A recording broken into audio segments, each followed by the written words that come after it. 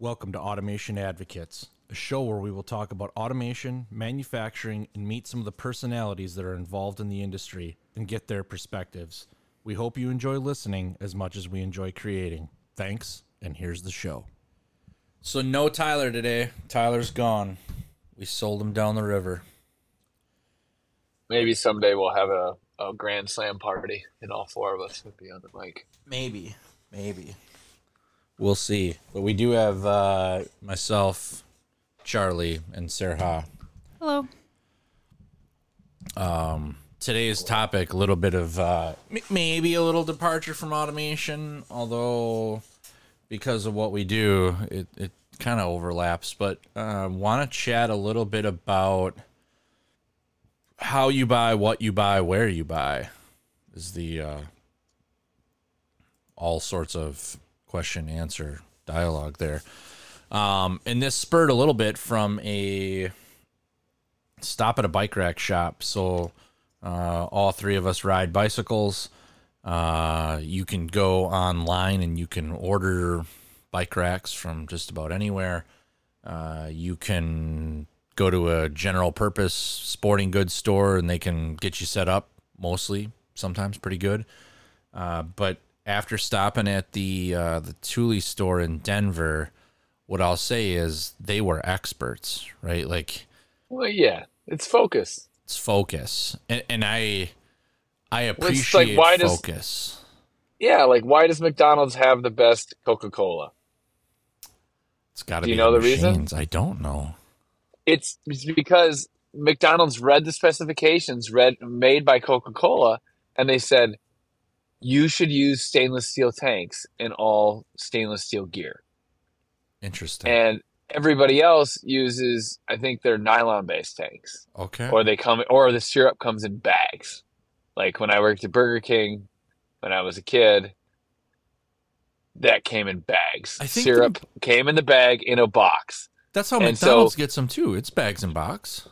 yeah, but there's a component they get that McDonald's does differently. And I don't even drink soda, so I'm way out of my depth here. But I've been told, and I've heard about it talked about many times. So by having focus on what your taste buds do to your brain, like McDonald's has focus. Like, Sure. don't kid yourself, they have focus, right? So Thule has focus. Like, you're coming into a Thule store. Remember when Apple revolutionized talk about how to buy things. Apple revolutionized the retail environment. Yeah. I still I mean, appreciate the hell out of going into the Apple store and chatting with the guy that knows what's going on. yeah, sure, absolutely. Who doesn't? Well, and And I that guess feeds into your topic. Like, we all know what's going on. So weird. Our customers enjoy talking to us. Thank you, customers. We enjoy talking to you too. totally. Um, it's a relationship, right? It only works if it's a two-way street. And scope of work is important. Understanding the problem is probably the hardest thing to do. And then once you understand the problem, it's a lot easier to find the solution. So the question that I start to think about is like what we've highlighted so far, things that have some intelligence, some specialness, some details, things where focus matters, right? Yeah, yeah, more than just, what goes into a can of soda. Sure, but But you can make that important and focus too, is my point. super valid. So I guess where, thinking about automation, where do you draw the line from what I would say is something focusable versus something that is commodity? Well, I mean, you can start with the topic that I spend, the most of my professional automation related time on, which is motor control. And And for those of you following along, that's big, giant metal boxes with contactors and drives in them. yeah, but and that's commodity, right? Like, a contactor is a commoditized item. It's so commoditized, there's actually a standard based in IEC land that says, okay, 32 amps is going to be 45 millimeters wide. Mm-hmm. And that's just the way it's going to work. And above 38 amps, you're going to go, 40 and above, you're going to go to 55 millimeters wide. And that's really convenient, right? But that also means it's commoditized because arguably you could swap out. But then you go up the next level of sophistication. You go to variable frequency drive. There's all types of iterations of that. There's bells and whistles to, full on safe torque off. And then you've got soft starters. And then you're like, well, what else is there? Do you know what else there is? Are you aware? Are you even aware of what the new cutting edge stuff is? And that's where jobs like us, that's what our jobs are, is to inform you like, oh, are you aware of silicon carbide technology? Huh? Right. Right? And how is that being used and applied in motor control? Right? I know of two applications from Warner with the C14, and then from Smart D out of Canada. They're doing silicon carbide based drives, and that eliminates the IGBT. And so that's like, okay, what kind of motor control do you want? And we have that in our new servo platform, by the way, too. Space Of course savings, you do. cost savings, Correct. more efficient, Correct. all of the magic. Yeah, it Correct. sounds revolutionary. Yeah. Yeah, and it's derived. It's the coolest thing in our industry that's being affected by the electric car game, right? Because silicon carbide is going to be the next iteration of the drives that are moving these cars around, if they're not already here. I can't remember who's running silicon carbide, if it's Lucid or if it's Rivian. But anyway, I think it's Lucid. I'll look it up right now. Which car is using silicon carbide? Sarah, do you have any experiences where you enjoyed being serviced by a focused salesperson such as yourself? It sounds like a very personal question. No, I would say that, to your point, that level of service, the commodity is, to your point, I can do research online, iPhone, for example, and buy one. The level of service, though, is bringing it to a human to be like, okay, how do I swap my SIM card, or setting up an electronic SIM card, right? Doing something I'm not familiar with. But I think the integration is where I prefer the details. How do I integrate it? How am I integrating my solution? That's where I want to talk to someone versus the individual components. Yeah, you can research. There's enough information online now, videos, etc., on specs and techs. But you could look at it from motor control perspective. As you say, I can buy a contactor, pick one online, have it shipped and received to me, probably install and wire. Now, if I'm trying to coordinate group motor applications where I need to turn on and off or do staggered start of motor control, now maybe I want to talk to a person on that solution or system level versus just an independent contactor for an independent application. Good point. So I don't know. I mean, and I guess the other challenge I run into as a vendor is when somebody's done a bunch of research before you get to talking to them, and the research they've found is either wrong or inaccurate, right? And so now, instead of talking about why things are awesome, you have to spend half of your meeting debunking the things that they thought they understood. That's a funky on you. mind You didn't, habit, right? Yeah, sure. I mean, you're telling me it doesn't happen to you? Come on now. I don't really know. It doesn't. Come It's on not now. honestly, it's not that big of a deal. It's motor control. I think in servos, it's even it's much more sophisticated.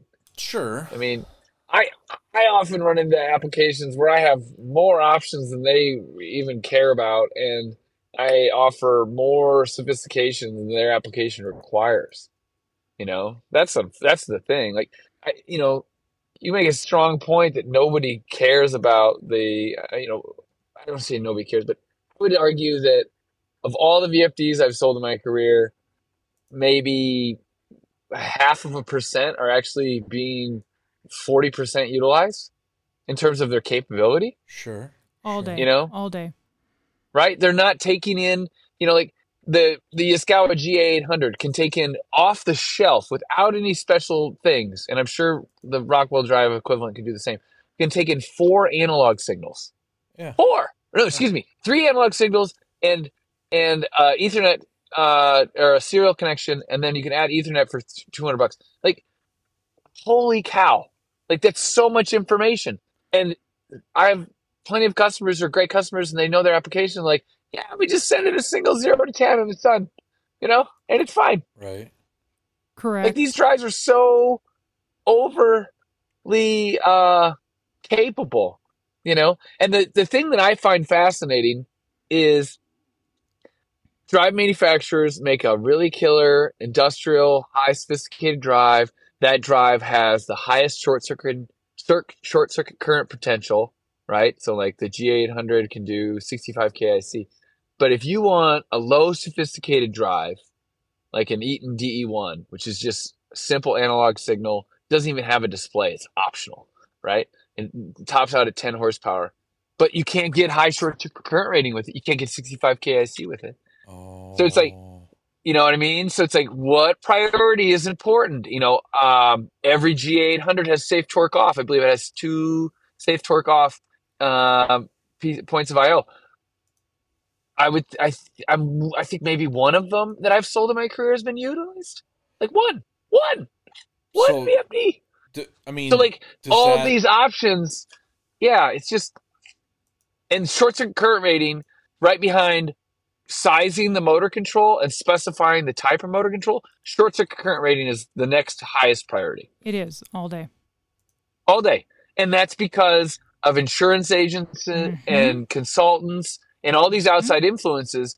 And the motor control manufacturers don't seem to, in my opinion, they don't seem to be focused on this, because I think we as a species want to sell the newest, latest, and greatest with all the whiz bang, right?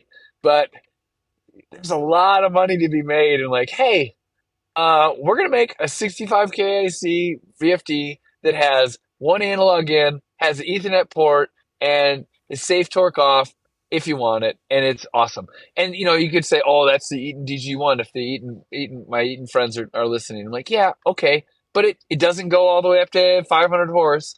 And guess what? The 500 horse application is still getting the same low level of interaction that the 25 horsepower is. So it's like, yeah.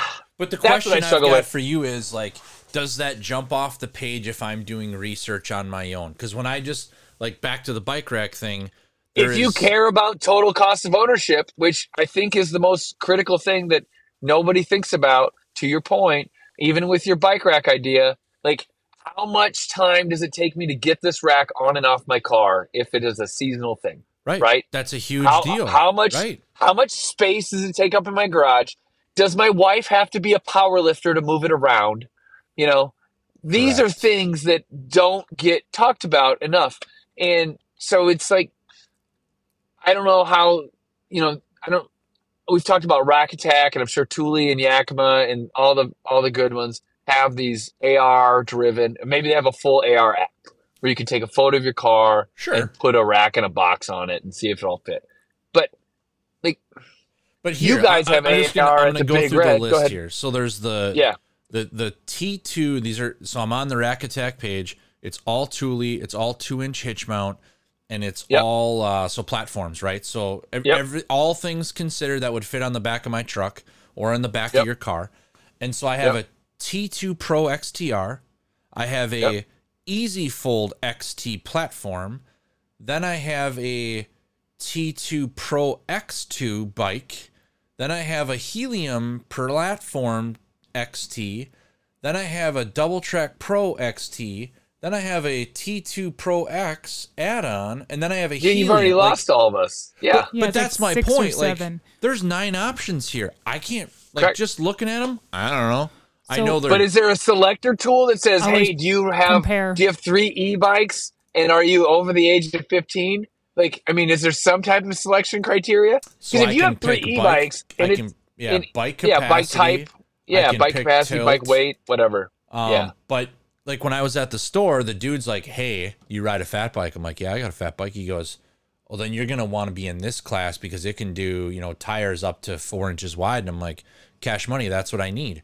That's not in my filter. It's not in a selector. So now I have to drill into each one of these bastards and figure, like, I just want to talk to a knowledgeable human being that has focus that can ensure my success, right? That's the end of the day. I mean, but so the manufacturer is constantly having to train these people up to do this, right?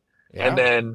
then they spend hundreds of thousands of dollars making AR applications on their website so you can see what it looks like and how it filters into your vehicle based on your needs, right? Sure. Yeah. And we do that with motor control. We do that with short circuit current rating tools, But if, to Sarah's point, if you don't know how to apply short circuit current rating in a group motor application, Mm-hmm.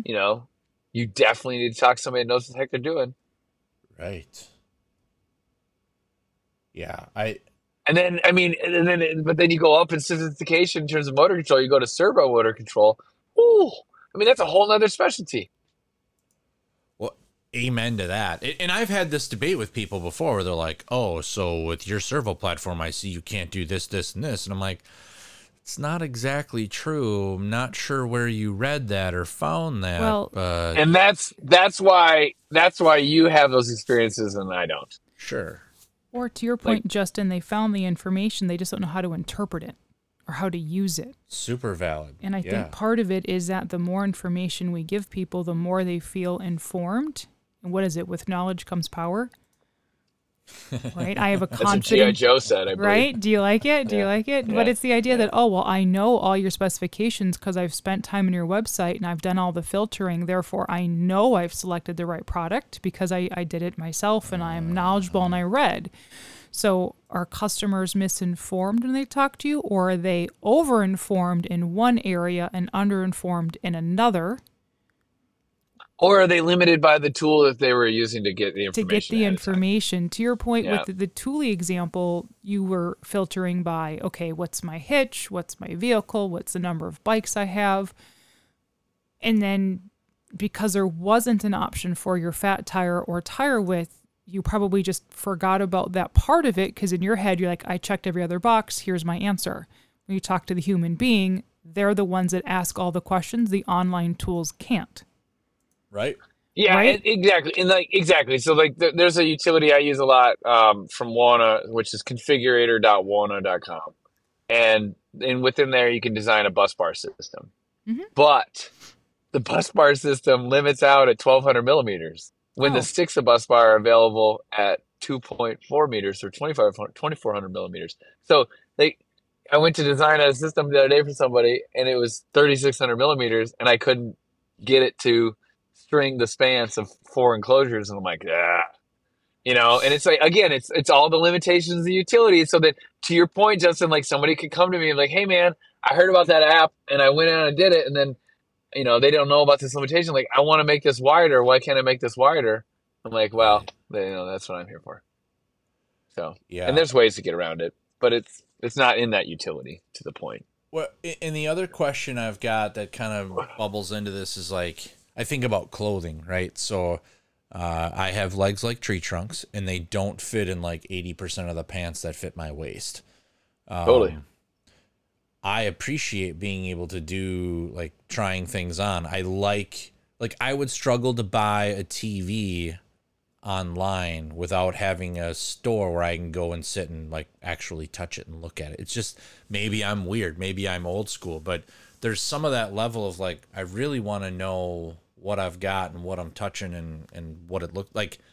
And I think that translates into our day jobs too, right? Like, hey, think about contactors and the bus bar and the jumpers and all the magic, right? All the clickety clackety stuff. It's nice to have somebody with that in front of you that you can be like, hey, here's what I got cooking, right? Like, to be able to do the work. I don't know. Maybe I'm crazy.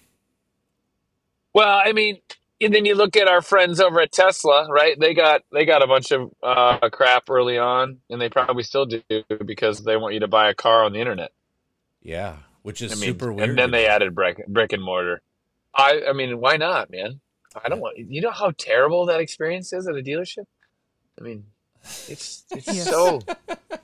Yes. I mean, the fact that one of your strongest negotiating tactics at a dealership is to leave and then only to come back, like.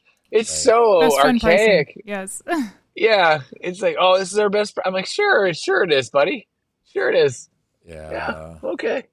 Yeah. No, that's fair. That's fair. So That's weird. No, but to your point, Justin, think about what time of year it is. trade show season again, right? Yeah. Automation Fair 2023, SBS 2023. There is still a good part of our population that likes to see, right, products being demonstrated live versus videos. Yeah.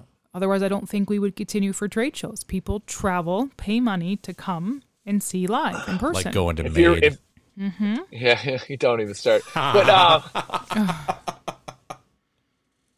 so I get to go to Invertex facility in the UK before SBS this year, and they just opened this new like customer experience training center, and it looks amazing. Cool. And I'm excited because I mean, to your point, Sarah, like here's what a VFD can do, and look at all these different applications, and here's all the information that's actually running through it, which is that's the thing that chaps me the most is like there's so much data in these motor controllers that people are not utilizing. And okay, maybe they don't need it, but I think they'd make better decisions if they were informed. I mean, I could go off on that for days, as you know, but like that's what's so strange. I think is not only do you need help in I think that you already said this about the integration piece, like you select the component, but then to utilize it to its potential, that's a whole other set of YouTube videos, at the very least. Yeah, so I don't know. I mean, that was kind of the premise of some of the dialogue. And look, even the AR stuff, like I appreciate the fact that Home Depot can change the paint color in a photo for me to let me visualize a room differently. But isn't Rockwell ARing MCCs now? Aren't they like saying you can see inside of it with your goggles? Don't you guys have that demo? Possibly, maybe. I haven't seen that, but it wouldn't shock me, right? Because we've got so many pockets of people doing cool stuff. And I think, look, augmented reality is great. And I think for work instructions, like how would you safely remove a bucket? I'd love to be able to put some HoloLens on or some, Google Glass or whatever your flavor is and be able to say, okay, first step, disconnect it, turn power off. Second step, go ahead and loosen the screw, right? Like I love that idea. And part of me really likes that because of the experience of, doing home repair based on YouTube. Like if I've got it on YouTube, that's great, but I have to constantly start and stop it. I have to, there's other stuff I now have to do. And now I've got a device that's either propped up on some duct tape in front of me or in my other hand. So I like having that what stuff are we, in the 10 years goggles. away from being able to go to YouTube and just show your model number and then you fix it with an AR video piped into your face? I hope so. I hope so. Because honestly, like, as we lose more and more mechanics, the options of not being able to do that are going to be like $1,000. Yeah, but are we really losing mechanics, or are we having mechanics learn? Like I keep seeing these mechanical contractors they keep adding services, right? So they start off as a plumbing contractor, and then 5 years later they're doing electrical, and it's like, okay, okay, so you can do everything. Okay, you've got a team that can do everything, and can't automation and augmented reality inform that team so they can do those cross-pollinate those trades? I hope so, right? I mean, we're getting there, but I think we're still facing a giant shortage, right? I talked about this at Pack Expo as one of my innovation stage talks was around, we're going to have 5,000 unfilled jobs in manufacturing. No, 5 million unfilled jobs in manufacturing by like 2025. Hey, today's manufacturing day. Is it? It is. Happy Manufacturing Day. It is Friday, October 6th for those of you following along, because this will not air until Wednesday, the 11th. 11th. It is absolutely manufacturing day. All right, cool. What is that? Is that should we have gotten the day off since we're in manufacturing? That's cute. So. I feel like I got ripped off here. Yes, is the answer. I think it's one of those working holidays. Yeah. Oh. Like your birthday. Yeah. Any day that ends in a Y. I don't know. Topgolf probably had me over there anytime I want, so I'll go now. Sounds like a great idea. It's not working if it's Topgolf. That's right. What did you see in Vegas that was cool? Pack Expo. So A lot of push towards the dialogue around sustainability. Yeah, but they're still making stuff in China and shipping it over here. Well, So, not only I that, mean, but that's two sides of your mouth, dude. it is, and this will be a topic for another day, I think, all on its own. But there's a lot of people talking about it, and not a lot of concrete answers to it, right? Like when I think about plastics, we think about, okay, we want to recycle plastic. That's important. We don't No, want to dump it in eliminate the it. ocean. You can't rely. They're not going to recycle it, dude. Bingo. It's That's the too biggest cheap. problem. Yeah, it's Correct. too It's cheap too to cheap to make. do virgin plastic. Yep. And it takes a lot to separate the multiple layers of a layered plastic that goes into food, Yep. right? So, Yep. but then on the flip side of it, people are like, oh, just use paper and coat it with wax. Well, you can't recycle that either. Like there's some challenge. So there's no free lunch in the equation, but a lot of people flew the flag of sustainability, but I didn't feel like anyone had a silver bullet. Now, I will say the one thing I did like, and I saw this at Interpack, not at Pack Expo, but KHS is getting rid of the cardboard that goes on your 6-pack, and they just have little glue dots between the cans. It's awesome. Glue dots. Yeah, like a little adhesive. So instead of having cardboard over the top of it or the 6-pack ring made out of plastic, it's just glued together. Yeah, I've seen those too. Charlie's holding up on video one of the little plastic pop top things that's solid, not. It's 100% RHDPE. Is that a recyclable polymer? It says it is. RH Delta Papa Echo. Yeah, is so high density polyethylene. Yeah. And the R stands for recycled.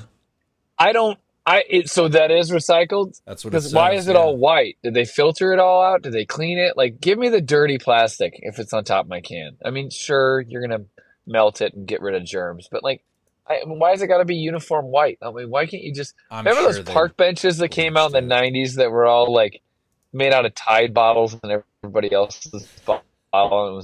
It looked like a hypercolor tie-dye jacket, you know? Remember those benches and those picnic tables? At least you knew it was recycled, right? They didn't have to write it on there. You didn't have to Google what RHPDD. It looked like somebody literally went to the back 40 and dug up a bunch of milk jugs and Tide bottles and melted it and said, "Yeah, good enough. It's a bench." Exactly. I was like, so they must have figured out a way to just re-dye it all or melt it and change the color. Yeah, I'm sure you can melt it down and probably filter it and then just bleach it, right? Or uniform color and mix it up. And yeah. I would think white would be the tough one, right? But where are we making sustainable PLCs, sustainable motor control? Like, which show me how, you're using recycled electrical steel? No. So that's it just doesn't ring true. Yeah, so that's been a topic that's come up, and I know, like, in some of my challenge, right? So we've had customers say, hey, can you get us a report on what the sustainability footprint is for a controller or a contact or whatever? Pick your poison, right? And I'm like, yeah, we're working on putting some of that documentation together, but then on the flip side of it, I go, well, most of these assets are going to run between 10 and 40 years. The bigger challenge, and this is something that you're looking at with one of your pet projects, and we've got some initiatives that we're taking a peek at it, but for me, the more interesting piece is the consumption or waste that goes along with the operation, not necessarily the raw material that went into the machine. Yeah, it's Scope 3 emissions, basically. Yeah, like, do you have an air leak on your machine? Because if you have an air leak, it doesn't matter what that contactor was made out of. You will waste more carbon in that air leak than anything else we can think about. Correct. So that's something that we're tackling a little bit on my team, just looking at some of the things we can monitor. I know you've got that thing cooking around. But I would say that was the big banner. But nobody showed me your solution. We brought ours and we showed a little bit of it.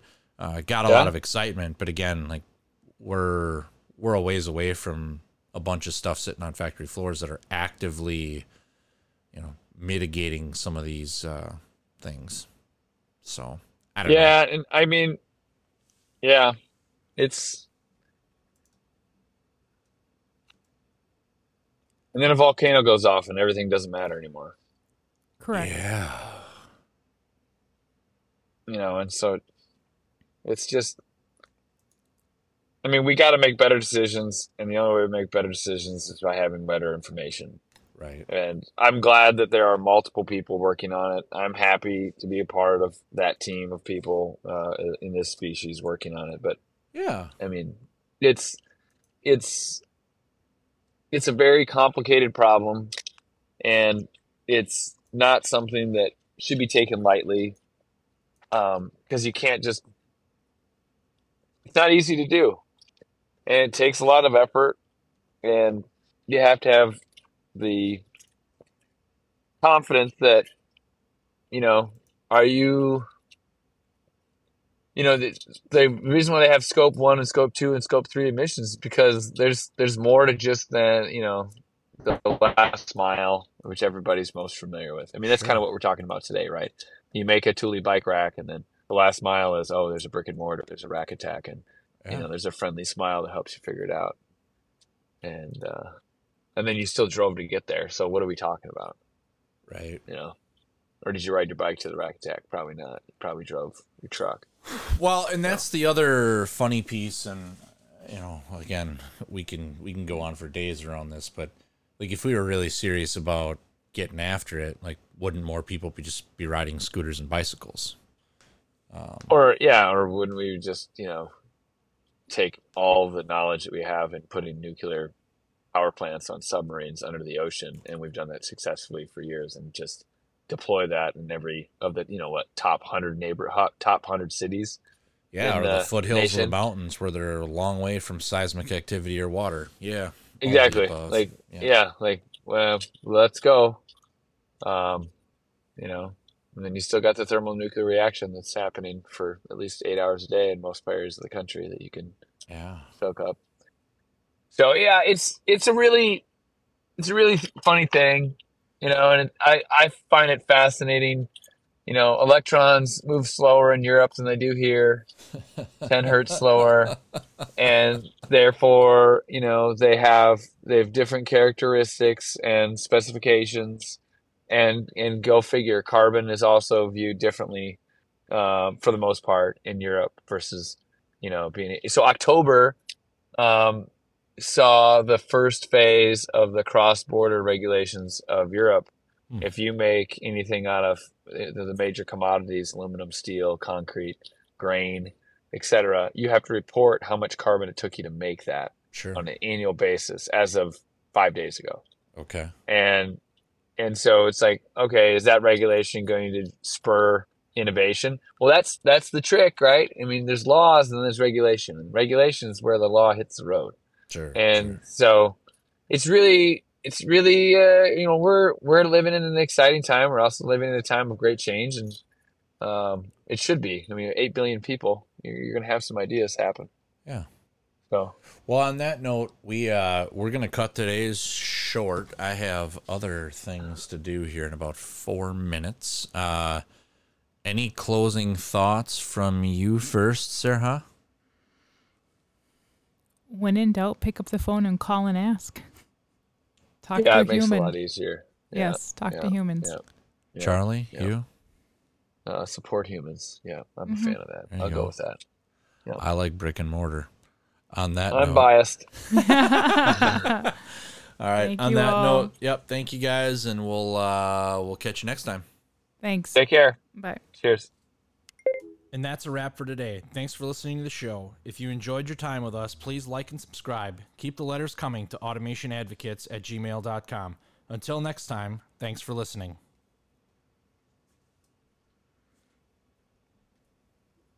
The opinions in this show are ours and not representative of our employers. While normally polished, occasionally we might slide off the rails and into the ditch. Forgive us for that one.